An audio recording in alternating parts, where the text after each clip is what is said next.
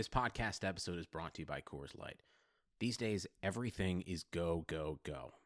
It's nonstop hustle all the time. Work, friends, family expect you to be on 24/7. Well, sometimes you just need to reach for a Coors Light because it's made to chill. Coors Light is cold lagered, cold filtered, and cold packaged.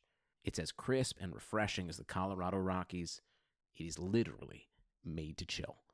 Coors Light is the one I choose when I need to unwind. So when you want to hit reset, reach for the beer that's made to chill. Get Coors Light in the new look delivered straight to your door with Drizzly or Instacart. Celebrate responsibly. Coors Brewing Company, Golden, Colorado.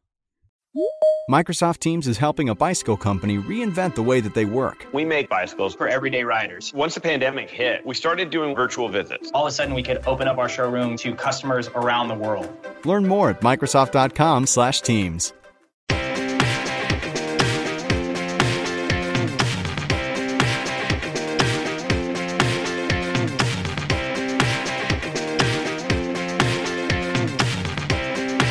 Hi there, hockey fans, and welcome back to Puckcast with Statsman and AJ, RotoWire's hockey podcast show. Friends, I'm Paul Bruno, and you can follow me at Statsman22. My partner on these pods, as always, is AJ Scholz, and you can follow him at AJ Scholz24. That's AJSCHOLZ24. On today's pod, we're going to talk about the 16th week of the NHL season, and as always, our aim is to identify the most added and dropped players, as well as the new roster opportunities and storylines around each of the 31 clubs. The odd thing about this week, of course, is the All-Star Game is in Tampa, which is only a 30-minute drive from where I'm holidaying currently, and in season-long head-to-head play, that means a 2-week period for your game instead of the usual 7-day span. I've got my first round of golf under my belt in AJ a couple of days ago, and I'm feeling pretty happy today. How about you? Well, it's still cold and snowy up here in Wisconsin. Unfortunately, we don't have quite the climate that you're enjoying down in Florida right now, but can't complain too much. You know, it's that time of year. It's supposed to be cold and snowy. It'd be weird if it wasn't. So that's just part of living up north here.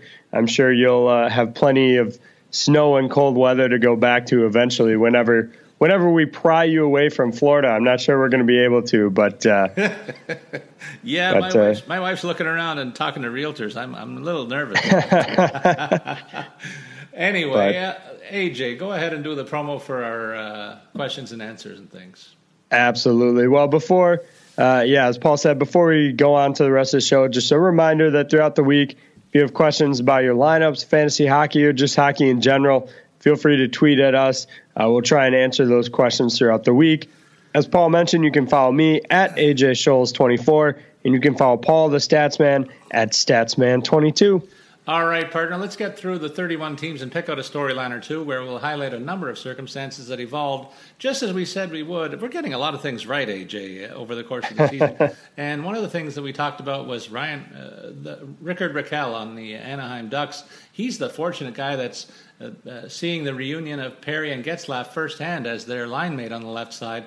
And I wouldn't have picked him as the club's leading scorer, but there he is at the top of the ladder. So kind of a surprise element to their offense, but he was a pretty good secondary scorer for much of his time in his career, but now he's getting frontline minutes, and the rewards are there, certainly offensively. On defense, again, we picked Manson and Montour to emerge among the blue liners, and they certainly have. They're now the leading scorers on the club's defense. So we got a lot of things right here in Anaheim, and a lot of things are going right for the Anaheim club of late. Well, I think Rakell's only going to be the leading scorer for a little while longer. You look at games played, he's been in all 43, while Ryan Getzlaf had that injury. He's only played in 24, and yet Getzlaf has 28 points, just 7 behind Rakell. So he's going to chase him down at some point. The one guy I thought, if you knew ahead of time that Getzlaf was going to have an injury, that Perry was going to miss a little bit of time, if I was going to pick somebody from this team to be the leading scorer, I would have gone Jakob Silfverberg in that circumstance. Now, he's got 23 points, certainly doing just fine, but I would have expected a little bit more production out of him, and I really think he should have been the top-line guy getting the assignment with Perry and Getzlaf, but he hasn't done what he needed to earn that spot, and so Rakell gets it instead. So I think a great spot for him to be in, a great player to take, but Getzlaf very soon should be the leading scorer on this team once again. And over in Arizona, look, they had a game last night, so they got some legs up on some of the other teams getting an early start this week if you had anybody in your lineup there. Jason Demers led all the Yotes with 3 points last week. He's playing with Oliver Ekman-Larsson now, and that certainly helps his cause. And in goal, Antti Ranta has proven himself this year and is in a groove right now. Before last night's game, only 12 goals against in his last 6 starts. So his game's in order, and he's one guy who's made the transition as a backup goalie to a frontline starter. And there may be a couple of guys that follow suit this offseason that we'll talk about later in this show. Well, and the move has clearly worked out so far for Richard Panik. He's got 4 assists in his 6 games with Arizona. Hasn't gotten that first goal yet, but I'm not concerned at all. That should be coming in short order. He's getting the first line assignment that we expected he would now that he's with this team, playing with Derek Stepan, Brendan Perlini on the other end. I think that left wing spot could change periodically, but I think at this point you can consider Stepan and Panik your locks on that top line right now. It's clicking for Panik, and so I expect that first Arizona goal to be right around the corner. And Boston Bruins, boy, oh boy, what can you say? We're waiting for them to actually lose a game in regulations. It's been a long, long time. They're 12-0-4 in their last 16 games, and now find themselves only 3 points back of Tampa, a club that's reeling, and we'll get into their story a little later.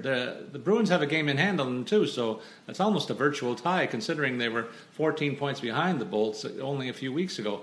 And Patrice Bergeron has been flat-out the most productive scorer in the past month, the entire league, to lead this charge. He has 14 points, AJ, in his last 8 games. The best line in the NHL with Pasternak and Marchand is there and flying right now. And save for the illness to Kevin Millar on defense, this team is totally healthy and right now firing on all cylinders.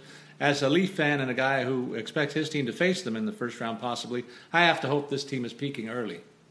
Well, Paul, I hate to correct you here, but you must have missed it enjoying the time on the beach. But we got Charlie McAvoy is actually going to be out for 2 weeks with an abnormal heart rhythm. So that's going to hurt their blue line a little bit here over the next 2 weeks. But they should get Miller back from that illness, and so they'll recover, I'm sure, in the meantime. Now, McAvoy is not going to be easily replaced. 5 goals, 20 assists. 6 of those points coming on the power play.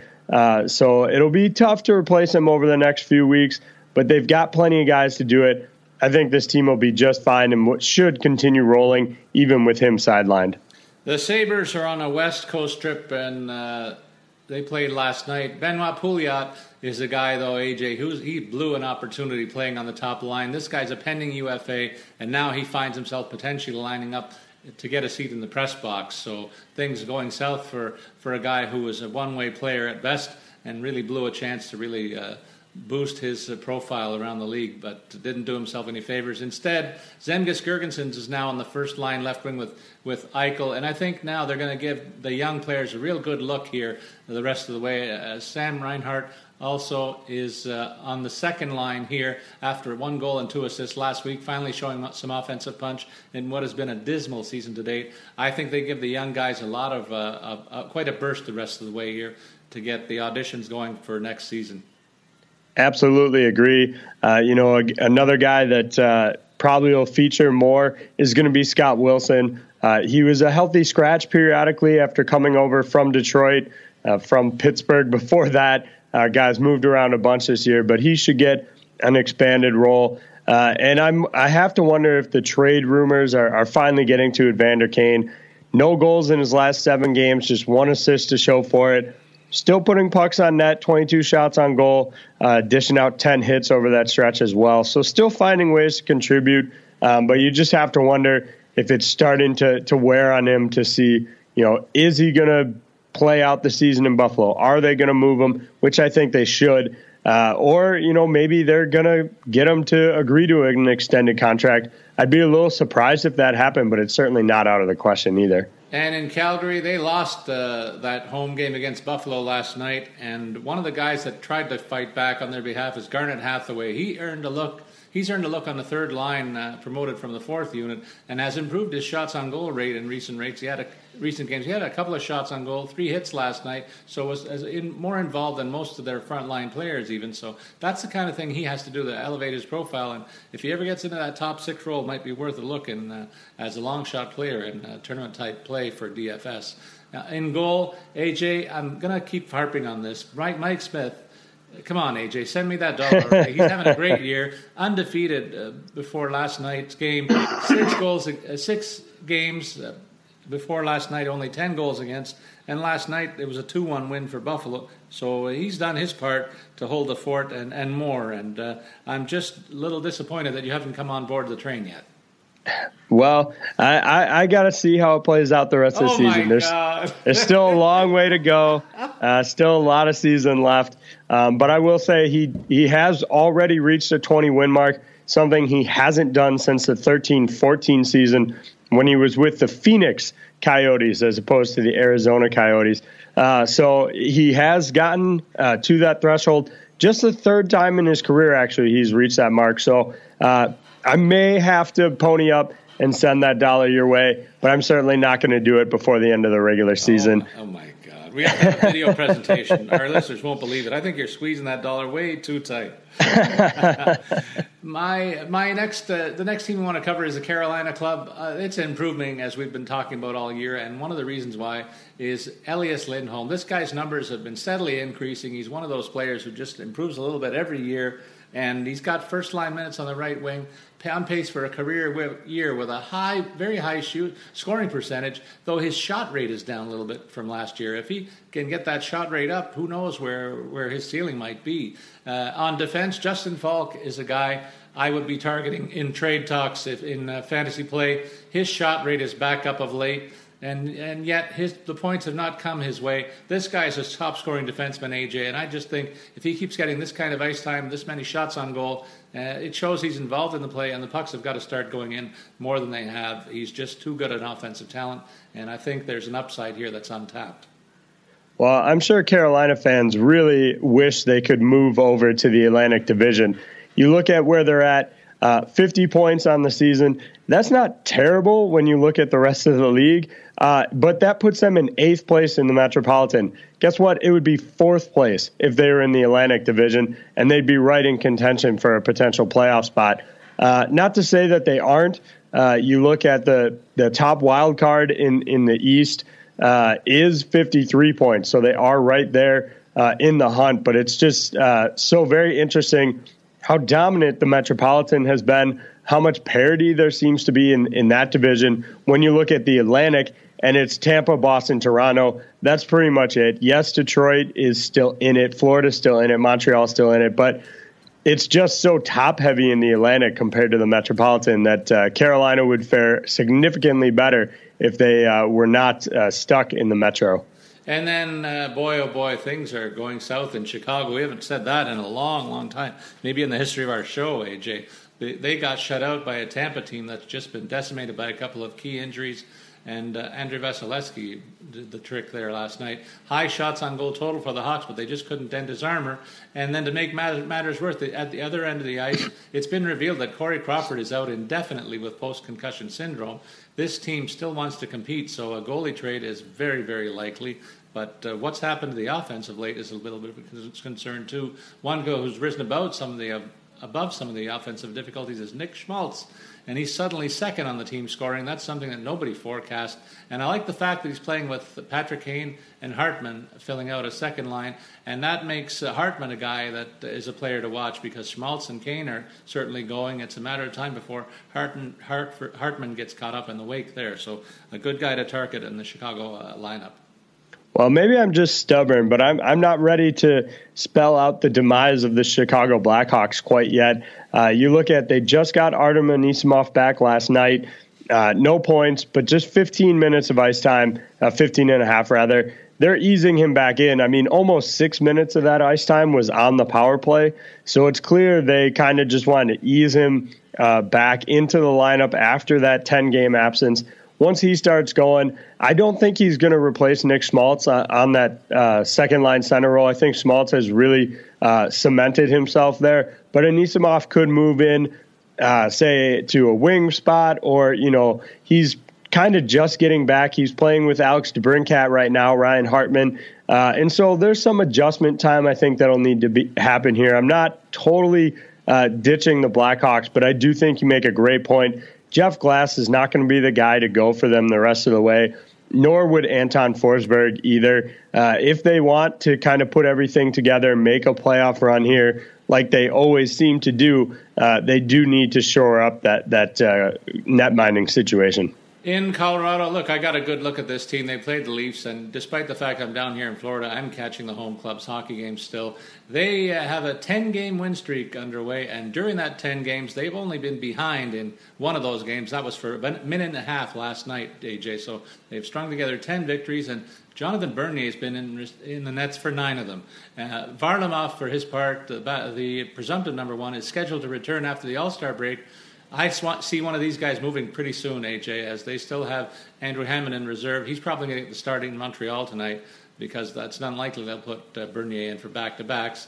And up front, Dominic Toninato is a guy that the Leafs picked up a few years ago, and he played U.S. college at Minnesota Duluth, and I think he's worth consideration. He's got a chance on the second line. They're giving him a chance to show his offensive skills. That's what this guy's been known for in the college game, and I expect if he gets a little bit longer look there, he might be a sneaky good pick down the stretch here in Colorado. All things pointing up for this team, and again, he's a guy that might get caught up in the wake of all the success they're having.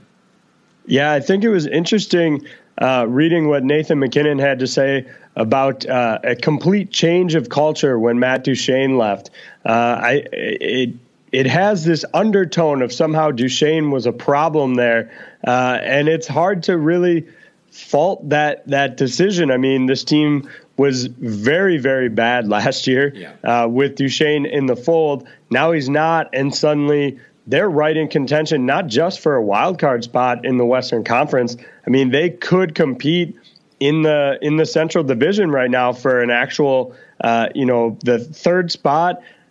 Second or first is probably out of the question. Winnipeg and Nashville, I just think, are a class above the rest of the Central. But if Chicago continues to struggle, the Blues have been down of late, and so they could sneak into that third spot. They have to beat out Dallas, Minnesota as well. But I think it's very interesting the fact that MacKinnon even went so far to say it, and the fact that the proof is in the pudding. Yeah, there's a lot there. I'll make one more point, too, about the goaltending situation. Interesting to watch what happens tonight in the nets there. If they do spell Bernier, I'd like to see how the backup does fare. Hammond has been in the NHL before, and Bernier, for his part, AJ, when he was in Toronto, he didn't fare very well working in tandem with somebody else, but when the backup was hurt and he ran with the ball, he had success. He's a guy that doesn't like looking over his shoulder, and that might be a situation to keep an eye on the goaltending mix there. In Columbus, Boone Jenner is on an 8-game scoreless streak. It's been a while since that's happened to him. Despite an average of 3 shots on goal, he's way overdue. He's doing everything but put the puck in the net, and I think that's got to change. I think back to our season preview too, though, when I noted his teammate Foligno in the boomer bust pattern, 1 year off and 1 year on, and we actually talked about that, I remember, in the preseason, and this year certainly seems to be that off year. Last year was the boom, and this year certainly has been a bust. He's playing third-line minutes right now, and things are not going right for him either. Yeah, absolutely agree. And it's telling that they claimed a guy like Jussi Jokinen off waivers to add him. Now, I like kind of the grit that Jussi Jokinen can add to a team. Even at 34 years old, I think he can still contribute. He's certainly not a 60-point player anymore like he was in 15-16, but I do think he was kind of miscast in Edmonton. Obviously, his time in LA didn't work out real well either. This might be a decent fit for him, a John Tortorella coach club that's going to play with a little more grit. I think could suit him well, but it is just interesting and shows how they've been struggling lately, the fact that they had to bring him in. I think the one good thing you can look at is Cam Atkinson spent some time in practice, albeit non-contact jersey, and so maybe they could get him back. Probably not before the break, I would guess. It'll probably be after, but he's getting close, and if they can get him back into the lineup, that'll be a real boost as well for this team, and maybe they can kind of turn things around. They've really stagnated of late. They haven't been bad, they haven't been good, just kind of so gliding through. Well, one team that's been better than that is the Dallas Stars. They're 7-2-1 in their last 10, AJ. And last week, or a couple of weeks ago, we said Jason Spezza would eventually catch fire, and he has right now. He had 4 points in his last 3 games, playing second-line center role. And my focus now is on taking a look at his wingers, Matthias Janmark and Drew Shore, who should see their numbers rise, given that they're both playing with the veteran playmaker, and he makes things, when he's making things happen offensively, he brings up the play of his line mates in a big way. They also have a very valuable chip in the nets with Kari Lehtinen, who's played very well in a backup role and will certainly be marketable before the trade deadline. I wonder if there's a fit between their division rivals, the Hawks, over there, but they certainly have other options to move them around the league. And then on defense, you have to give it up for John Klingberg. He's opened up a very nice lead in the scoring race among NHL defensemen, and yet he doesn't seem to get the props that some of the other top defenders are getting. He's playing very, very well, scoring a lot of points, and really manning an offense that's in high gear right now. Well, you want to talk about a guy that's scoring a lot of points, you have to look at Alexander Radulov. I know we've talked about him in weeks past, but 15 points in his last 10 games, 4 of those coming on the power play. He's easily going to blow out of the water, I think, his career highs. He had 58 in 07-08 before heading over to Europe for a little bit. He's got 18 goals, needs just 8 more to reach his goal total. And like I said, 44 points this year so far, has to just get to 59. I think that's certainly in the offing as well. So he's having what will be a career year for him, and I think has really fit in well on this top line. I was a little concerned when we heard this contract over the summer, 5-year, $31.5 million for a guy that's had a great season last year and has shown a ton of potential, but seems to always somehow decide to head back overseas. But it seems to be working. Seems like that contract's actually going to be a bargain if he continues to produce at this level. Well, one guy that's really producing right now for Detroit is Tyler Bertuzzi. I had a note on him before we even started prepping for this show and before last night's game. He scored another goal, so he's got 5 points now in his last 4 games and is seeing a prominent role in the power play too. And so that's great news for one of the young guys that they've nursed along for a couple of years. But they've also got to be expecting an offensive surge from Gustav Nyquist. I think this is a guy who has more talent than anybody on this roster, and that's not to slight any of the other guys here. But I think he's a very gifted talent. He's back in a top 6 role, and good enough for me to watch right now, particularly since he's lining up with Henrik Zetterberg, and they're not getting first-line minutes, so he's avoiding opposers' top checking from the opposing lineups. So I keep an eye on him in the next few weeks if I were looking for some help on the offense. Well, another thing to keep an eye on is going to be the goaltending situation. Right when you think it's pretty much shored up, Jimmy Howard's got it locked down. Peter Mrazek throws up back-to-back shutout performances, 27 saves against Chicago on January 14th, 37 saves last night in the win. Now, Howard will probably get the start tonight just because they are going into the back-to-back. But Mrazek suddenly making it interesting. On the injury front, it's possible they're going to get Luke Glendening back tonight. They could get Justin Abelkader back as soon as Thursday. So starting to get healthy right out of the break. If for some reason those guys don't play tonight or Thursday night, I would fully expect them to be ready post All-Star break. And Trevor Daley is another one that they could get back Thursday as well or after the break. And while he hasn't contributed much offensively this year, he definitely helps defensively on their blue line. So getting healthy at the right time, got your goaltending starting to pick up as well. Detroit could be on a serious upswing here in the coming days. And up next, we talked about the Edmonton Oilers. Look, if Patrick Maroon is really being shopped around, he's done himself a huge favor, and the Oilers too, by ramping up things offensively. He's got 4 goals and 1 assist since moving back to the top line 4 games ago. This guy's always fared well in that top unit. There's a couple of guys that have tried and struggled there, so I'd like to see him stay. And the whole move was necessitated by the fact that Ryan Nugent-Hopkins has craft ribs. He'll be out for 4 to 6 weeks, so that means Leon Draisaitl slides back into that second-line center role as we expected. And I think that I like the mix there because Puljujarvi and Lucic are also on that unit. That gives them some toughness and some speed, a nice mix around a guy who's a pretty good playmaker, and a total package in Draisaitl there. So the second unit at Edmonton, which will avoid top checkers, is a place that I'll be looking for some value in the next few weeks. Well, one option maybe tonight in DFS play, I'm not going to use him. I'm not totally sold yet, but Cam Talbot has back-to-back wins. That includes a win over Vegas, which not a lot of teams have done. He's going to face off most likely against Buffalo tonight. It's not confirmed that he's going to start, but he's kind of the expected goalie right now. And so could get himself a 3-game win streak here. Might be a nice little stretch that he could start put together, get some confidence back, which has been seriously lacking for him. So with his price being down because of all of his struggles, I believe he's coming in at just $7,800 tonight, at least on FanDuel. Probably going to see similar price range, on DraftKings and other sites as well.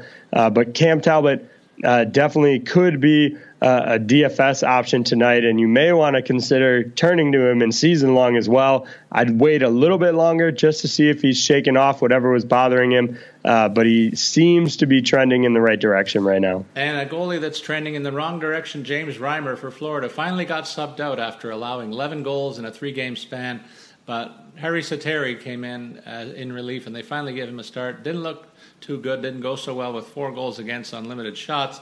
So they're both looking over their shoulder, wondering when Bobby Lou gets back. It won't be till early February, it turns out. So the goaltending situation in Florida it bears some watching here, and it's part of a possible thing that could drag this team down after a nice little run that they had. Up front, Nick Bjugstad's long scoreless drought has seen him move off the top 6 forward ranks, and now he's playing third-line minutes, and Malgin is the guy that's moved up to the second unit, and I like the fact that he's got 5 shots on goal in his last 2 games. That's up from what he's done in recent weeks, but he's got a better opportunity and a guy that will have the white light shine upon him and keep an eye on in the next little while. Well, I think we also need to talk about Evgeny Dadonov. Rolling right now, he's got a point in 6 consecutive games, 8 total over that stretch. Shots on goal is phenomenal, 22 over there, so that's slightly almost 4, about 3.5 per game. And so that you can't complain about that either. He's obviously a top-line option here for them, so getting that assignment with Barkov and Huberdeau, we've seen it shift a little bit, seen that move up, move down. But I do think ultimately he's going to earn himself that kind of locked-in spot. Huberdeau, Barkov, Dadonov should be your Panthers' top line going forward at this point in the season. In Los Angeles, there's a couple of notes here that are linked together. Jeff Carter has started skating on his own, and I think it's notable that his former line mates, Pearson and Lewis, are back together on a second line. Maybe they're getting ready to welcome him back there sooner rather than later, but his absence has been longer than initially expected. And the value of Kempe at center is probably on the downside. So if you've got him, this might be a good time to deal him because his role is going to wind down. And he's going to be in bottom 6 minutes when Carter comes back. So a good time to sell higher than you might normally on Adrian Kempe's situation. Tyler Toffoli, I think, should be a top 6 guy here. Currently not rated there, though, and not lining up there. He's playing third line right wing and has a goal, even though he's been getting lots of shots on goal in his last 6 games. I think that dam is about to burst, and he shouldn't be in the third line role much longer. Yeah, I love that call by you, Paul, and Toffoli. I would definitely keep utilizing him based on those shots on goal. The floodgates will eventually open. Maybe he just needs to get a dirty one, and that'll be the catalyst for the rest of it. Fortunately, it looks like Jonathan Quick may have shaken off whatever was bothering him. He lost 5 straight games to some quality teams, obviously, Nashville, Anaheim, Pittsburgh in there, but got the win over the Rangers over the weekend. And so hopefully that's kind of the impetus for him to start getting back on track. I think the reintroduction of Jeff Carter into the lineup will only help him, start to put together some wins again after that kind of unfortunate losing streak he went through. Minnesota got a nice win last night with Alex Stalock in goal over Ottawa. Nino Niederreiter, though, out of the lineup again with a lower body injury. It's time to cut bait on this guy, AJ. He's in and out of the lineup like the toilet seats go up and down in my house. It makes me wonder if it's related to the current injury is related to his previous injury and may bother him the rest of the way. He's just not a guy I can trust right now. Can't seem to stay healthy this year. Meanwhile, Zach Parise notched his first goal in his 8th game, but he got a second one last night too. So I think he's about ready to turn things around. He's averaging almost 3 shots on goal over the time that he's been back in the lineup, and the fact that he's showing more involvement is a steady rise is in his hits and block shots. So he's really involved in the game, like you like to see your top players going. Seems like he's finally ready to get into that groove, and a guy that you should be all in on in DFS play. Well, another guy to be all in on, in my opinion, Mikael Granlund, 16 points in the last 12 games, 4 power play goals over that stretch, almost 39 shots on goal as well, so up over that 3 mark. And for me, that's kind of the threshold that I want to see over an extended stretch of time. For me, if it's over 3, it means that they're putting pucks on the net on a pretty consistent basis. Yes, you might have the occasional guy who goes off for high 7s one night and 0 the next.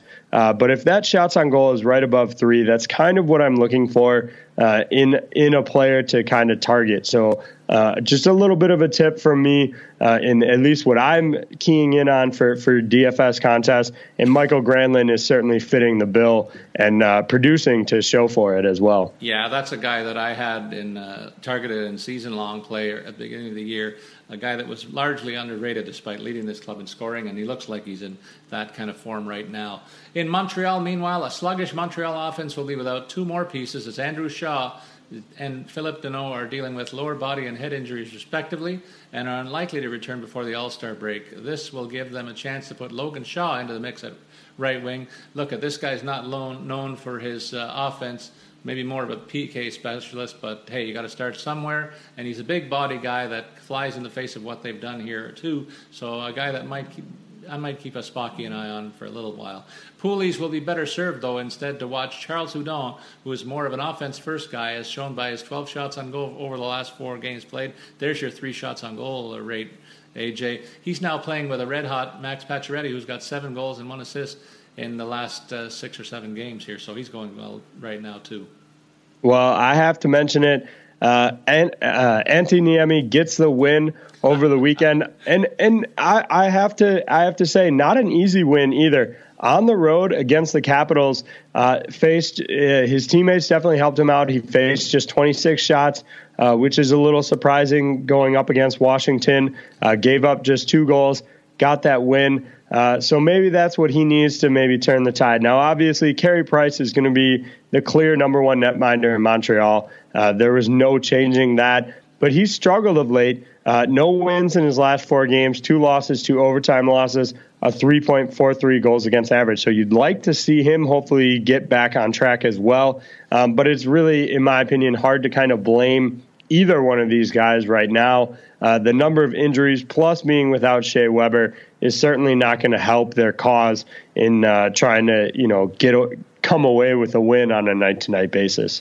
In Nashville, the Preds are getting better production from Scott Hartnell, who must think he's back in 2010-11. But he has 3 goals in his last 8 games and now finds himself on the top line. If he can play with some scoring touch and the usual grit, that's a pretty fine player to plug into your lineup, but with this opportunity. Another left winger, meanwhile, Kevin Fiala, finally got rewarded for his consistent 3 shots on goal rate with 3 goals last week and seen his minutes rise accordingly. These developments will likely cost Pontus Aberg some top 6 minutes as his slump continues. We called him pointless, and that moniker still sticks. Ekholm, meanwhile, on defense, is now dealing with an illness, and his stock, I told listeners a couple of weeks ago, watch his stock fall because they're back at full strength on the blue line, and now he's nicked up, so his relevance has been dampened ever since Ryan Ellis came back in the fold, and it's only going to get worse if he doesn't get healthier. Well, there has been a lot of talk about the demise of Nick Bonino, and while I would have expected a lot more from them, from him. He went through a pretty difficult mid-December to mid-January stretch where he had just 1 assist in 14 games. Well, in his last 2, he's got a 1-assist game against Arizona and then a 3-point night against Florida. So it's possible that whatever slump he was in is starting to shake off a little bit. Now, it won't show up on fantasy stat sheets, so, unfortunately, some of our listeners won't really care. But Bonino offers so much more outside of just the scoring that at least from a team and a fan perspective, this is a great guy to have both in the locker room, shorthanded situations. He's phenomenal in. And so I really, any talk of his kind of being off this year, I think is premature or, burned out or, done. I think is definitely premature. I think he can contribute on a night-to-night basis. Hopefully this is a sign of that. But I think you can't overlook what he does necessarily off the score sheet as well. Well, and a pretty good New Jersey team got their starting goalie back in the lineup after a 3-game absence. Corey Schneider went back in, but he got beat in Detroit with that shutout performance you mentioned earlier. He gave up 3 goals for his part. But I think now that he's back, that gives more stability to this unit, a young team that counts on some support from the back end. They're pretty excited, too, about the fact that Taylor Hall is having one of the best runs of his career with 12 points in the 7 games prior to last night, AJ. And so that puts him on a career-best pace, and that might surprise our listeners that the former number 1 didn't have a better year than this one, but he's on fire right now and playing at better than a point per game. So happy to see that for him. He'll miss 2 games, though, this week with a hand injury, so kind of cool your jets on him, but really good player, going well right now. He's playing a lot with Nico Hischier, whose production has really slowed down with only 10 points in his last 21 games. I wonder, AJ, if the rookie wall applies to this guy in the New Jersey situation. It definitely seems to. I'm not sure if it just was too big of a jump. I mean, you're asking, I get that his numbers were great, but you're asking a guy to basically go from the junior ranks straight to the NHL. That's a tough transition. Now, I don't think he's having a bad year. 8 goals, 20 assists is certainly a solid season. But for being as highly touted, he was a number 1 overall pick. You're going to expect more from that. But let's just remember, this is still a teenager. This is still a young player asking to make a pretty significant transition from one level to the next. I think we should cut him a little slack. Yes, the numbers aren't quite there, but I think he will get there for sure in the years to come. One injury note to mention as well, Mikko Mueller appears to be trending in the right direction, could give them some more options on the blue line. I would expect him to maybe slot in over a veteran player like Ben Lovejoy once he's cleared to return. Yeah, on the island in New York area, New York Islanders, look, they have a lot of talent up front. We've talked about them all year long. I'm surprised, though, that the number 1 defenseman, who's a pretty good scorer normally, Nick Leddy, has been limited to only 2 assists in his last 10 games, including last night. His ice time still tops among the defensemen over here, and his shots on goal rate is down in that same span. That might be part and parcel of his issues. But there's nobody else to turn to, so he's going to get every chance to figure things out and contribute more. I'd keep an eye on him and not give up just because of the situation he finds himself in. Up front, we pointed out that Anthony Beauvillier was going to get a shot at more time, and he's made the most of it, certainly, with the top 6 minutes he's been getting. He's got 8 goals and 1 assist in his last 7 games, including a 2-spot last night, thriving on a line with Barzal and Eberle. So that's another call that we got right. That's why we keep telling about the new situations for some of the guys that can capitalize, and Beauvillier kind of is the signature piece that emphasizes that right now. Support for this podcast comes from Wild Turkey Kentucky Straight Bourbon Whiskey. Let's tune in to their one-on-one with Jamal, a real bartender from Old Fourth Ward in Atlanta. I really get into the backstory of whatever I'm pouring, out of respect. There are literally years of experience behind these bottles. Wild Turkey, same recipe since 1942. If you want a true classic, this is what you want to order. Wild Turkey. Wild Turkey Distilling Company, Lawrenceburg, Kentucky. Copyright 2020, Campari American, New York, New York. Never compromise, drink responsibly. Well, I want to talk about what you mentioned about Nick Leddy a little bit more. I think it really comes down to the injuries to Calvin DeHaan and Johnny Boychuk. You look at who Leddy is being paired up with. Right now it's Scott Mayfield, who if the Islanders are fully healthy, Mayfield's probably up in the press box. They've got another guy in Sebastian Aho who would probably be in the minors if this weren't the case. And then Ryan Puliak would be in and out of the lineup, kind of flipping with Mayfield, with Dennis Seidenberg. So they're missing some pretty significant pieces. And so I think Leddy has kind of had to focus on more of the defensive side of the game. Yes, they still have Adam Pelch. Yes, they still have Thomas Hickey. But Leddy just hasn't been able to contribute offensively because they need him to stay home defensively. And so I think once they get DeHaan back, Boychuk back, you'll see him start contributing more in the offensive zone. So to Paul's point, don't bail on him quite yet. I think it's a little early to do that, especially the fact that he's dealing with injuries right now. And over in Broadway area with the Rangers, Kevin Hayes will be worth tracking here, I think, now that he's back in the lineup. He had 18 shots on goal in 5 January games before being sidelined and returns with a second-line role this week. The other notable top 6 role is currently assigned to Pavel Buchnevich, who has 2 goals and 2 assists in his last 5 games, playing across from a revitalized Rick Nash. Bad news on defense, though, as Kevin Shattenkirk is out indefinitely with a meniscus tear in his knee, so it's going to be the offense that has to carry the day while they get things sorted out on the back end. Well, not to sound callous about it, but is it really that bad of news that Kevin Shattenkirk's going to be out? I mean, you look at his recent performances, he hasn't scored a goal since November 6th. And over that 30-game stretch, he's got just 8 assists. His plus-minus is 8. His shots on goal is 61, so that's just over 2. And his penalty minutes, 22. I mean, there's not much in terms of fantasy contributions that, whether daily or season long, that you're really getting out of Shattenkirk before he got hurt.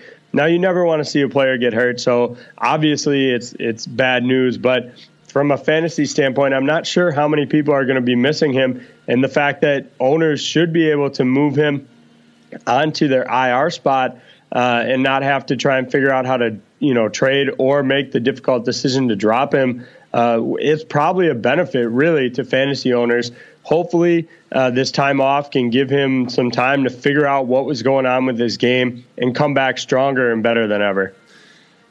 In Ottawa, things are going from bad to worse here, AJ. 21 goals against in the last 5 games, including last night, tell you all you need to know about the Sens' defensive form of late. I wonder how the Sens feel about that 2-year extension to goalie Craig Anderson, getting $4.7 million for the next couple of years after this one, and the Phaneuf deal, which has 3 more years at $7 million, or how about the Bobby Ryan deal at $7.25 over the next 3 years? A not-so-rosy future plagued by these three bad contracts and more. We've noted also that Carlson on defense, he certainly looks uninspired or upset already to me, AJ. It's just not a good situation, and I think you've got to see this get blown up in the very near future. Let's not forget Matt Duchene for $6 million as well next year. So it definitely looks like this is a club that just doesn't have the money to even pay a guy like Erik Karlsson what he's going to want. I mean, you look at where Karlsson's at right now, $6.5 million.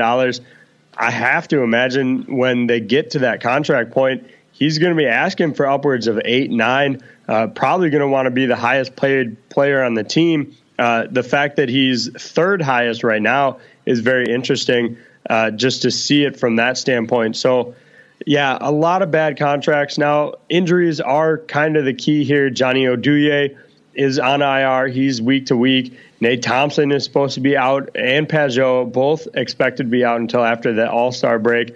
Mark Stone dealing with an injury again. And so it's just everything is really falling apart for this club. And so it exasperates the existing bad contract situation. If they were healthy, you might not really think about it, might not be too concerned about it, but the injuries just, as you said, Paul, making it go from bad to worse. And in Philadelphia, the storylines have flipped from recent years. We used to focus on the troubles on the blue line and in goal. They've got those areas sorted out, so it's the offense that's caught my eye in the last couple of weeks. And a couple of weeks ago, we forecast the opportunity for Travis Konechny on the top unit. He's made good on that situation, 9 points in his last 10 games. But the shuffling has continued below the top unit, with Valtteri Filppula stepping in as the second center with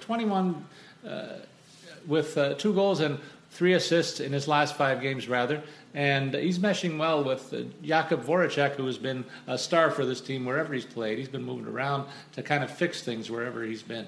And the guy who should benefit from joining these two playmakers is Michael Raffo, who's now got 3 goals and 2 assists in his last 8 games. So the second line seems to be in order as well as that hot first line. These moves have allowed rookie Nolan Patrick to play more low-leverage minutes as a third-line center, and he's improved his shots on goal rate to 2 per game. That's higher than it was earlier on. So we're looking for small gains from the second overall pick, who is starting to find his way, and I think is a guy to keep an eye on. And listen, if there's some people that are getting sick of him or wondering if he's a bust, certainly not, in my opinion.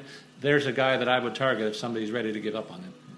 Yeah, I guess to our point before about Nico Hischier, if anybody wants to give grief to Hischier and is concerned about his numbers, definitely look at Nolan Patrick. I mean, both in the same situation, both teenagers, both expected to make a big jump, and it's just not happening. I think it's an expectation situation that everybody now, when you're a 1 or 2 pick, is supposed to apparently be Sidney Crosby, Austin Matthews right away. It's just not the way it works. Those guys are, the exceptions to the rule. And so, yeah, Nolan Patrick, yes, just 9 points on the year.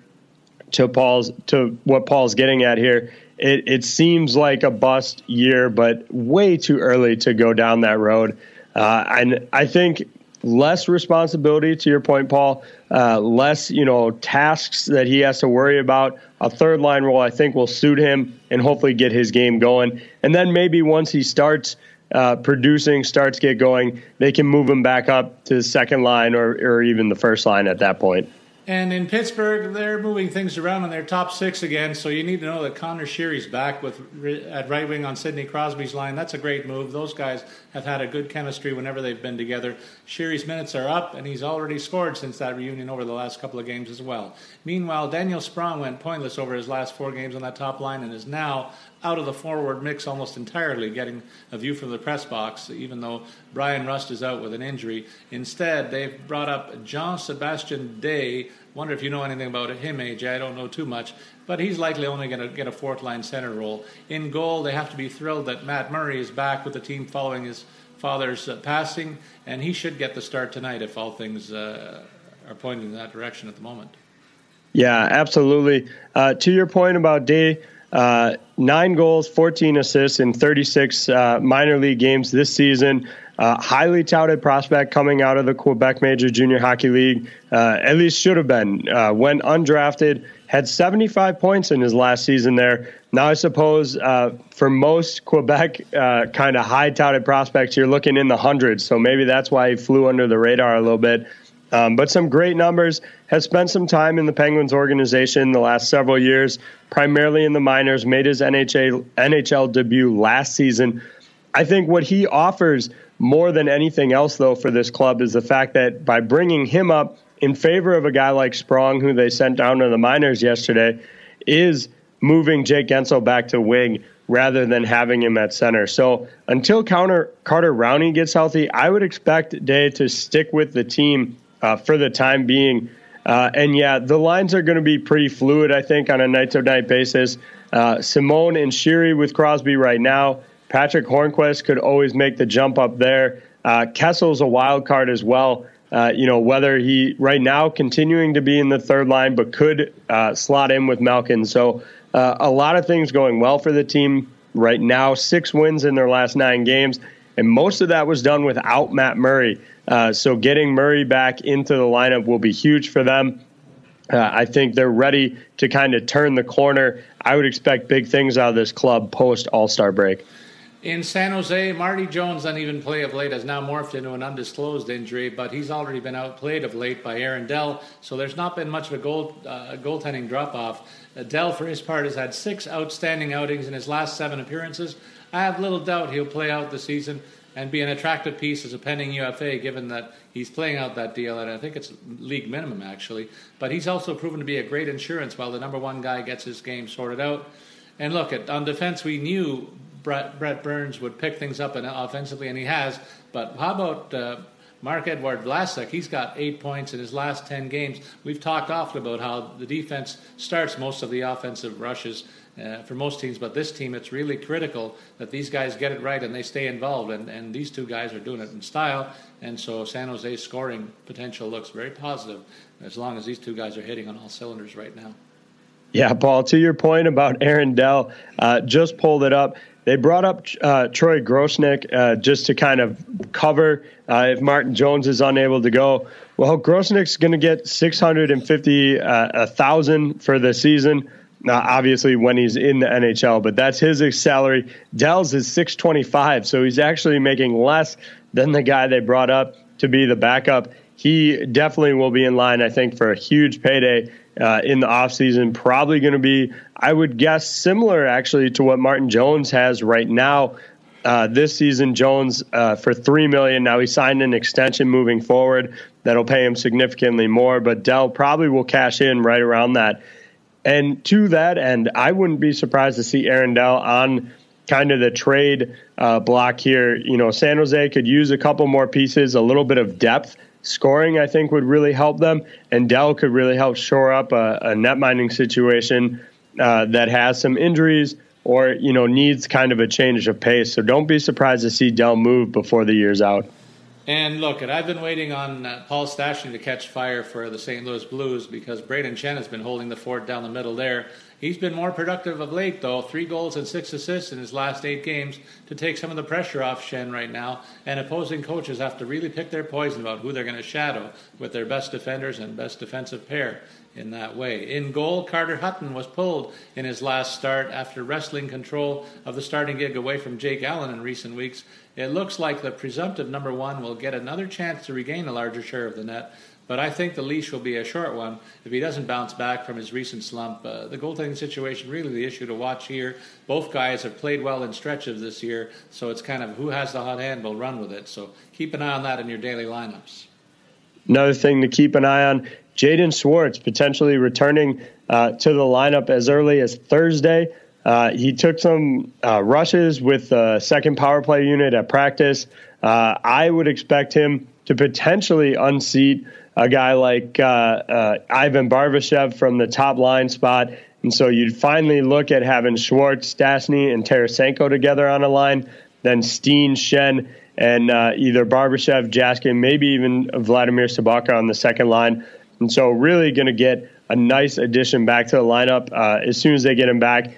If it's not Thursday, I'm expecting post All-Star break for sure for Jaden Schwartz to come back and will really help this team hopefully get things rolling.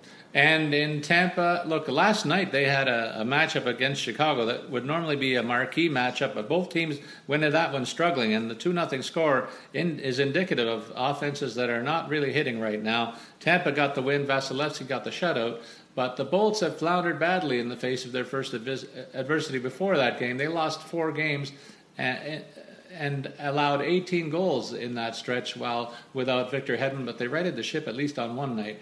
You can also add the fact that Andre Palat is out of the lineup with an injury that's going to keep him out for 6 to 8 weeks, so that's disrupting the offense as well.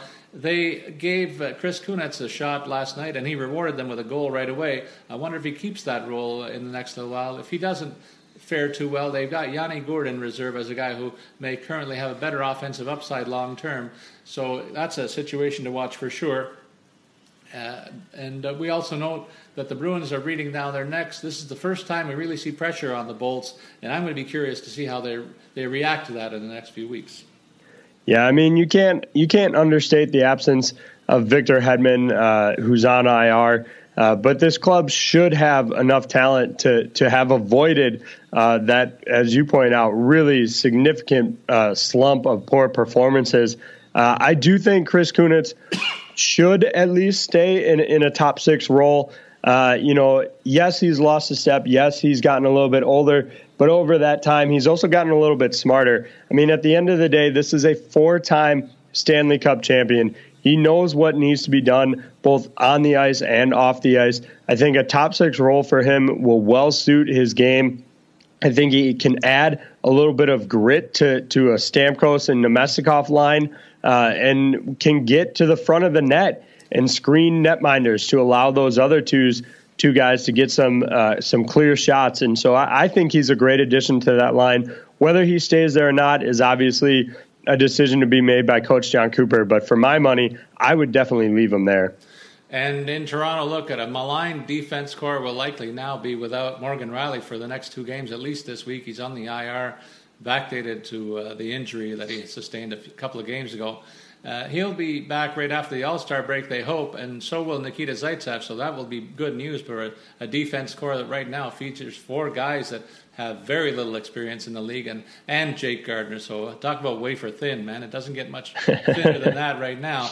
Up front, I'm thrilled that they've shaken things up a little bit. Connor Brown is off the 4th line, and Mitch Marner has moved up as well. So they're getting the scorers in more of a scoring circumstance. Freddie Gauthier on the defensive side of things as a 4th-line center has not looked out of place, bumping Dominic Moore from that role. But I like to see Moore back in there because Gauthier offers very little offensive push.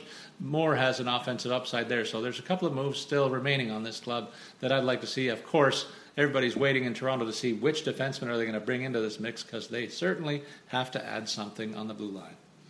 Yeah, it was interesting to hear Coach Mike Babcock's comments about Morgan Riley being out, basically saying, jokingly, obviously, but it avoided him having to make a decision between which young player came out, Travis Dermott or Andreas Borgman. I think for my money right now, based on what I'm seeing, I think Borgman would be the better option to leave in the lineup. But certainly I wouldn't begrudge, I wouldn't be sounding alarms to light the torches and grab the pitchforks if he went with Travis Dermott instead.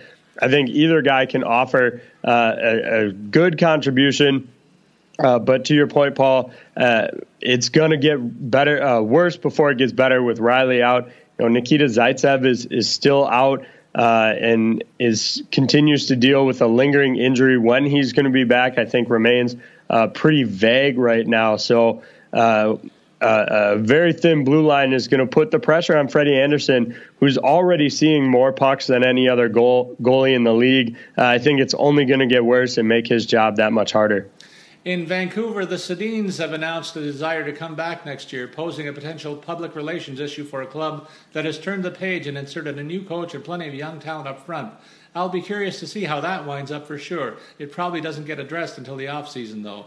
On the ice, they got good news in that Bo Horvat is back on the top line after an injury absence and reunited him with Berchi and Bozer, a line that was on fire early on in the first half. And it'll be interesting to see if the 2 guys that were out can keep up with Bozer, who has had a fantastic year. And then another guy to watch for, I'll give him his props. I don't do that very often with Thomas Vanek, but he looks like a guy who's got a grip on the final position on the wings with the Sedins. And they're, as you might expect, not getting the first-line defensive treatment against them with top defenders. So look for him to continue his offensive upside, but that plus-minus is still a wretched minus 17. So not doing you any favors if plus-minus is a factor, but Vanek with the Sedins is a pretty good mix right now. Well, here's the one thing I'll say about re-signing the Sedins. Obviously, they're not going to get a combined $14 million between the 2 of them. I think perhaps a combined $7 million wouldn't be outrageous. The one thing, while Vancouver is hard up against the cap right now, the one nice part for them is a lot of their young guys are still under contract for a long term, and so they don't have to worry. They're not trying to use that Sedin money to re-sign a lot of guys. Horvat's under contract through the 22-23 season. Berchi is probably the one guy who needs to get paid here. He's going to be a restricted free agent at the end of the year. Bozier eventually is going to need an extension, but he's still under his ELC into next season. And so another year for those guys, I would think maybe a combined $7 million between the 2 wouldn't be outrageous. Obviously, you'd like to pay them a little bit less, maybe $2 million each, but we'll see how that shakes out. But I don't think they're in a terrible, cap situation right now to have to pay those guys a little bit more for a little bit longer and avoid, to your point, the PR nightmare. Well, for a couple of days, we got to look at the newspaper and see the league's lone expansion club atop the entire NHL standings. With Tampa's win last night, they got bumped to number 2. Look, the Jack Adams Award for the best coach should be in the mail already to Gerard Gallant. We highlighted him a couple of weeks ago. We've also highlighted the on-ice talent from top to bottom. They all just keep doing what they've been doing all year, and that's stun opponents and stun all onlookers. I have no words, AJ, and I wonder if it's time that we put the call out to a friend of the show, Daniel Negreanu at Real Kid Poker, to help us out and really bring to light what the heck is going on in Vegas to make this team such an exceptionally good team and a great story. Yeah, that's a good call, Paul. Just to see what he's seeing on the ice. Are our eyes deceiving us, or is are we seeing a product? We've talked about the defense overproducing beyond what we would have expected them. The pieces on offense, guys seem to be clicking very well. Marchessault, Neil, Perron, all top scorers at one point or another, and continuing to do it here. No doubt in my mind that they have one of the best netminders of all time in the pipes there, and he's living up to everything that they thought they were getting when they took him at the start of the season. So, yeah, I expect as soon as they play their next game, they'll take over that top spot over Tampa. It'll probably be a back and forth between these two clubs who's got the number 1 spot for the President's Trophy for much of the rest of the season. And in Washington, I've been calling for the return of Andrei Burakovsky to a top 6 role. That has happened now, and he's partnered with super playmaker Nick Backstrom while Kuznetsov gets a turn with Ovechkin. So they kind of flipped things with Ovi's partner here. I expect these offensive pairings to flip more and more before too long, but I eventually would expect to see Kuznetsov and Burakovsky partnered, and Backstrom and Ovechkin when they get ready for the playoffs for sure. And so keep an eye on them to see what the mix is when you're making your DFS picks. I'm expecting that Ovi will still inflate the value of his playmaking center, whichever one it is. And their forward depth is also buoyed by the fact that Lars Eller is hot again with 5 goals in his last 7 games, giving him great scoring support from the third unit. The Smiths-Pelly experiment in the top 6, though, has been shelved once again. Yeah, and it definitely should be. I think that's a good decision by the team. One kind of interesting thing of late, Braden Holtby, 3 straight losses for him. And it's been kind of like a back and forth lately in Washington. He, sat a game, played a game, sat, played. Kind of interesting to see a kind of goalie split going on right now. And you really have to wonder if this is geared towards keeping him fresher in the postseason. Now, two of those 3 losses were overtime losses, so still getting his club a point. Grubauer has been decent in those outings, not great, but for a guy that, throughout his career has been the ultimate workhorse, playing long stretches of games, to see them go into January and basically take a one-on, one-off approach is very different from what we've seen from them in the past. I don't think it's a terrible move as long as Holtby can kind of get out of this little kind of mini losing streak that he's in. Hopefully it's not because he's on and off, because I think ultimately the rest will definitely help them in the postseason. And in Winnipeg only, the incredible maiden voyage of the Golden Knights has obscured the great season by the Jets, a team that I've long said has the quickest group of big men in the league. If I allow myself, I'm happiest about the play of one Tyler Myers, whose career got sidetracked by a number of injuries in recent years. And in the beginning of the year, I said this guy, if he could stay healthy, might be a real surprise among defensemen scoring. And he is. He's been that way. He's a very capable two-way defender. And clearly, he's clear of the peers on his team actually leading the pack of defensemen by 5 points and not getting the coverage that Trouba and Bufflin have received all year long in the media. So quietly going about his business and returning very well for those who believed in him. In addition, Connor Hellebuyck continues to roll along with 2 wins and only 1 goal against last week. He's been a great story in goal for fantasy owners who picked him up. Well, what I also think is really interesting is that this team is 7-2-1 in their last 10 games. If you're wondering why that's significant, the last 10 games have been without Mark Scheifele. And so they're continuing to roll without the leader of their team. So when they get him back, it's only going to become that much more dangerous of a club. Now, interesting to note, Blake Wheeler on a little bit of a goal slump after really starting out strong as the replacement. No goals in 6 games, but still has 5 assists over that stretch. 3 of those coming on the power play as well. And so they're still continuing to find a way to win, even without Scheifele. They've also got injuries to Adam Lowry, Sean Matthias, so it's starting to stretch them a little bit at forward, but I don't anticipate any real long-term impact here. I think they'll be just fine. Connor Hellebuyck's been phenomenal over that stretch, even earning the 2nd star of the week last week. And so this is a team doing great without a player like Mark Scheifele. You can only imagine how well they're going to do once they have him back. And it's time to switch gears a little bit, AJ, a little football talk. With the football season winding down at FanDuel, we remind you that they also have great daily games all season round, and so that means their focus for the next few weeks will be basketball and hockey until the Major League season begins in late March. In terms of the football experience, we're winding things up. The conference finals took place. In the NFC, it was a rout by Philly over Minnesota at home. I didn't really expect that. And then another great fourth quarter comeback by the Pats to eliminate the Jaguars.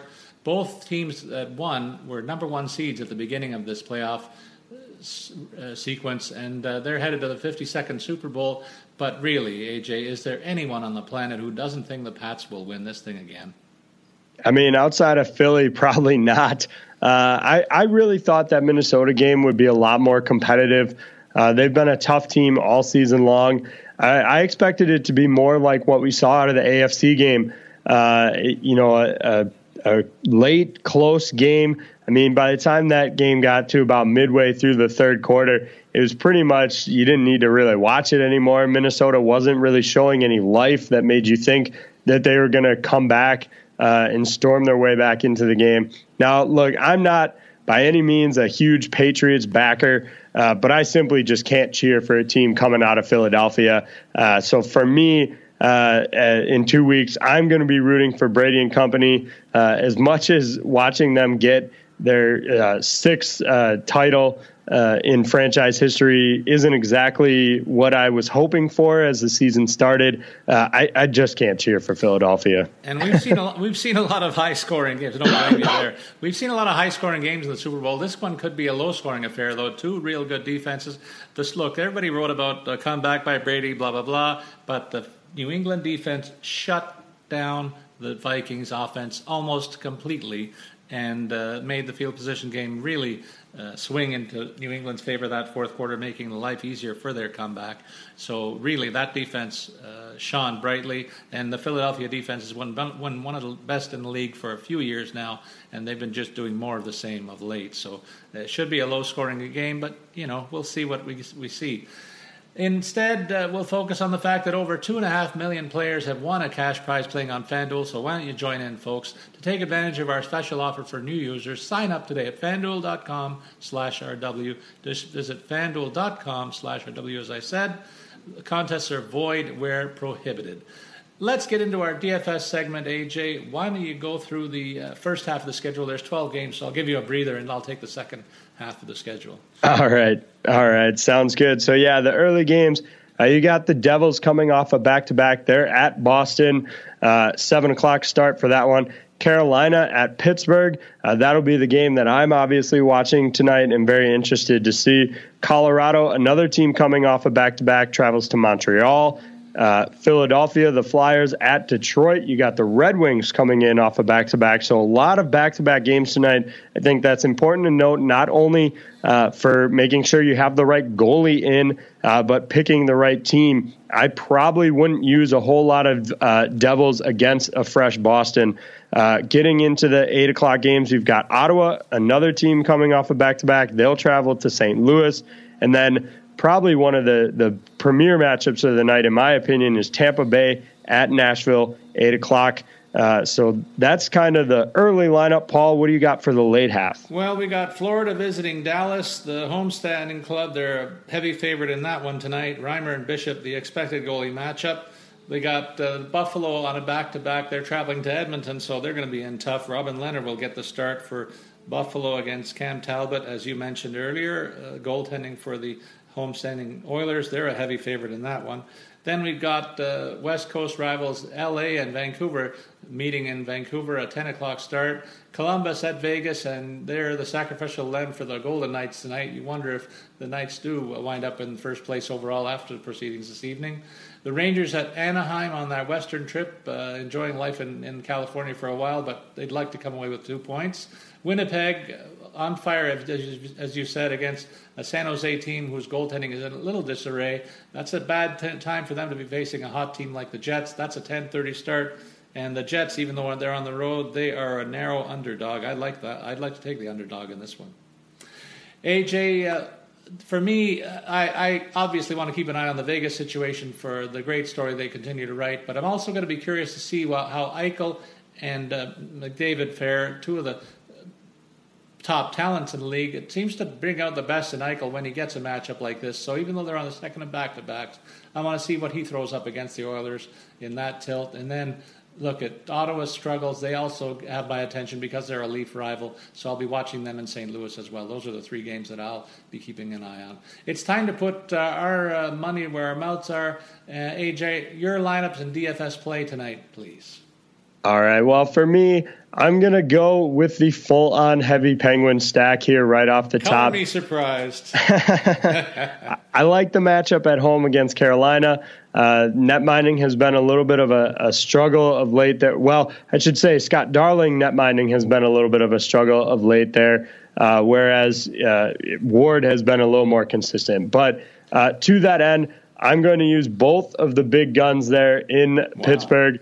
Crosby for 9,100, Malkin for 8,500. Yes, it's a big high cost, but these guys are rolling on and firing on all cylinders, and I expect that to continue. For wings, my top price, obviously I spent up at center, so my top price guy on the wing is Jonathan Marchessault for 6,900. Golden Knights playing at home against Columbus, who, again, is another team that's been a little shaky of late. So I like the matchup as well. He's another guy really rolling right now. Evgeny Dadonov for Florida, 5,000. Now, I want to bring in real quick a little bit of an advanced statistic here. RotoWire's got our NHL advanced lineup page, and it shows you kind of a breakdown of individual stats and stuff like that. Dadonov has an individual Corsi right now of 6.8 and his individual Corsi 4. So if you take out the minuses that he would get for when other teams are on the ice, is 14.6. So this is a guy firing the puck a lot. And so I really like that out of him, and he's firing the puck a lot and not allowing other teams to do it very much. The only other player on his team with a higher individual Corsi right now is Jonathan Huberdeau at 8.2. So getting Dadonov for just $5,000, I think, is a great fit for your lineup. Dallas is a tough team right now, but I think Dadonov should still be able to contribute. Going from there, Matthew Perrault, 4,300. He's in a second-line role with Scheifele out. And then Ivan Barbashev, 3,600 for St. Louis. They're facing Ottawa, who's been struggling. Barbashev currently getting that first-line assignment, so that's a really low cost for a guy on a top line. Defensively, I'm going to go with some guys that consistently get points even when they don't score. Colton Parayko, 4,800, again taking advantage of that St. Louis-Ottawa matchup. And then Mark-Edward Vlasic, 4,200. Yes, they're facing off against Winnipeg tonight. It's a tough out, but he's been finding ways to contribute, even if he's not scoring, although he has been scoring of late. He's got 2 goals and 2 assists in his last 3 games, putting shots on goal, blocking shots. His last 2 games, he's got 14 blocked shots. So a guy finding other stats to contribute and bolster. And then going with Marc-Andre Fleury tonight, 8,500. Love the matchup against Columbus. I was a little scared to take, some of the other higher priced guys. Vasilevsky's up against Nashville. Lundqvist is facing Anaheim. Rask, I think, should get the win, but that price tag of 9,200 just a little too high for me with my Crosby Malkin stack. So for me at 8,500, Marc-Andre Fleury, best value for best matchup, and he's been playing great anyway. So that's what I did with my lineup. Paul, looks like you took maybe a little different approach than the high center stack that I did. I did, but I found pretty good value. I've made the case for most of the guys that I'll talk about, so I'll go through this pretty quickly. Patrice Bergeron for $8,200. I saved money on the two guys that you picked, and I get the guy who's the hottest scorer in the league in the past month. I'll do that every time. And I'll back him with Paul Stastny, who's figured things out offensively too. I think Schenn still gets the top checkers from Ottawa, and that means that they have got very little left to contend with the second tier of St. Louis scorers. St. Louis gets the last change tonight too, so we'll see how that plays out. He also gets power play minutes. In Philadelphia-Detroit game, I like Andreas Athanasiou a lot. This guy's vaulted his way into the top 6, and he's playing top-line power play minutes. $4,900 all it costs against a Philadelphia team that is not going to scare Detroit tonight. I think Detroit has their game in order of late, and they take advantage of the Flyers tonight. Evgeny Dadonov, you mentioned him, and you sold me in that matchup against Dallas. I'll take him as the visitor for $5,000, playing first-line minutes and really playing with two good guys who cost a lot more than that. So I'll take their wingman and hope that he produces. And another guy who fits that bill is Patrick Maroon, playing again on the top line with Connor McDavid, $5,800 for him. McDavid costs a heck of a lot more, but Maroon's going to be on the ice with him all night long, so I love that matchup. And then Patrick Laine for the Jets. I don't pick him very often because of the animosity I have for him against Austin Matthews. I'll say that dates back to last year, but I'll show a bit of a soft spot for a guy who's scoring well right now on a team that's on fire against San Jose, and I think he carries the flag tonight for $7,400, my most expensive forward other than the center from Boston. And then on defense, I have two guys that are kind of the linchpins of the respective units. Darnell Nurse playing a good all-around game, $4,600, a bargain tonight against the visiting Buffalo Sabres.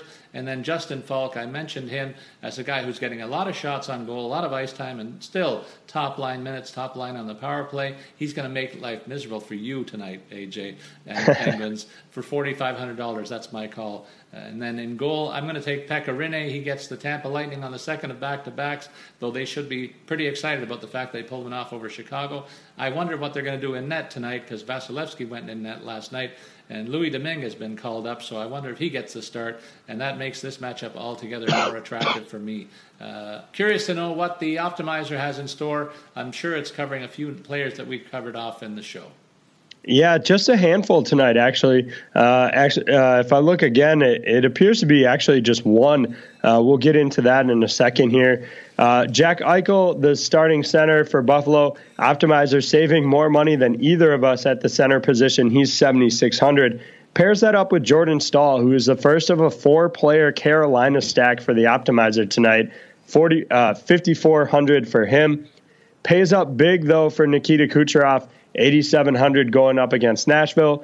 Then two more Hurricanes and Jeff Skinner at $5,800. Justin Williams at $4,400. Goes back to Buffalo up against Edmonton with Sam Reinhart, $3,800. Pretty good value for a guy playing on the top power play unit right now. Defensively, it's going to go high-low with Erik Karlsson for Ottawa, $7,600 or $6,700 rather. Hard to fault you picking Karlsson at any point. And then here's the one pick the Optimizer did like, the fourth of the Carolina stack, Justin Falk, $4,500. So a tip of the cap to Paul from the Optimizer on that one. And then in goal, it likes Jake Allen tonight against Ottawa, $7,900. That's one I seriously would have did consider briefly. The matchup there should be strong. Again, I don't love that the Optimizer is going to use Karlsson, but then also Allen. So I would probably change that up a little bit. But certainly an argument could be made for Jake Allen being in a good matchup. If it's him, you could also see Carter Hutton tonight. So that's another point to check back the starting goalie grid on RotoWire. And that's a great point, AJ. Don't forget to check out our daily pods, too, from Monday to Friday. Even though the football season's winding down, we'll continue to cover all 4 major North American sports all year round. That means a heavy dose of hockey and basketball in the next few weeks in our DFS pods, where we'll highlight FanDuel's best plays of the day. It's time for the stud of the week, and AJ, I'm going to fire a shot across your bow. Stud of the week for me is Nathan MacKinnon of Colorado. NHL's player of the week with 4 goals and 2 helpers, including 2 game-winning goals. He was shut down last night by the Leafs despite Colorado racking up that 10th straight win. Look at this. He's got 8 3-point games this year and is certainly back among the league's elite scorers, second overall in the league's current standings, and playing like a runaway train that nobody else can contain. I got to ask my co-host, is he the best Nova Scotia-born player playing in the NHL right now? It's not even close, Paul. Sidney Crosby continues to be the best player coming out of Nova Scotia. I mean, you knew that answer the minute you even thought up the question. But to the point, Nathan MacKinnon has been phenomenal of late. So that's no shot on MacKinnon. You're just trying to compare him to arguably the best player in the world right now, still, and one of the most accomplished Canadian and Nova Scotia players of all time. I think MacKinnon certainly has, he's a little bit younger than Crosby, so he'll have a few extra years. Hasn't dealt with the injuries either, so he could certainly be right up there. And obviously a great pick for this week and a great young player. The two of them trained together in the offseason. They seem to get along really well. And so, Nathan MacKinnon really has taken the reins in Colorado as their go-to player, and I love to see that. I want to see more out of that going forward now that he's kind of the sole face of that franchise. Right. And for the rant of the week, look, we're coming up on the All-Star break. It's happening 30 minutes away from where I'm staying. I have no interest in going, though, at all. We've already seen the 5-day break for many teams disrupt schedules, and now we're looking at 4 to 6 days off for most of the clubs around the All-Star break. That's way too much time off so close together. Fans of their home teams want to see their clubs play regularly. I certainly do. And I suggest they have this game at the start of the season rather than in the middle, given the way that the whole schedule has been disrupted this season. I actually don't mind it, but I'm also not a season ticket holder like you are. I think it's another chance to get guys rested for the grind of the second half of the season. I think what does bother me most is that we're getting this instead of a break for the Olympics. I do love what they've done with the All-Star game by making those division matchups and the skills competition. They've really grown that, but it still pales in comparison for me to the men's ice hockey tournament at the Olympics. That's supposed to be the premier event of the Winter Olympics. For a league that's talking about growing the sport abroad, so much so that we had NHL regular season games in Sweden, they missed the boat on this entirely by not sending players to the Winter Games. So I know the rant's supposed to be about the All-Star break, but usually you get one or the other. You get the All-Star break or the Olympic break. They made the wrong choice, in my opinion, this year. I agree with you completely. That wraps it up for this week's podcast with Statsman and AJ, folks. Remember to send your comments or questions on Twitter. Follow me, Paul Bruno, at Statsman22, and you can follow AJ at AJ Scholz24. That's AJ SCHOLZ24. We hope you enjoyed this show and circle back to get more roster updates, injury news, and other topical news from around the NHL when we get together next Tuesday on the next episode of Puckcast, so that you get all the latest news and our tips to stay ahead of the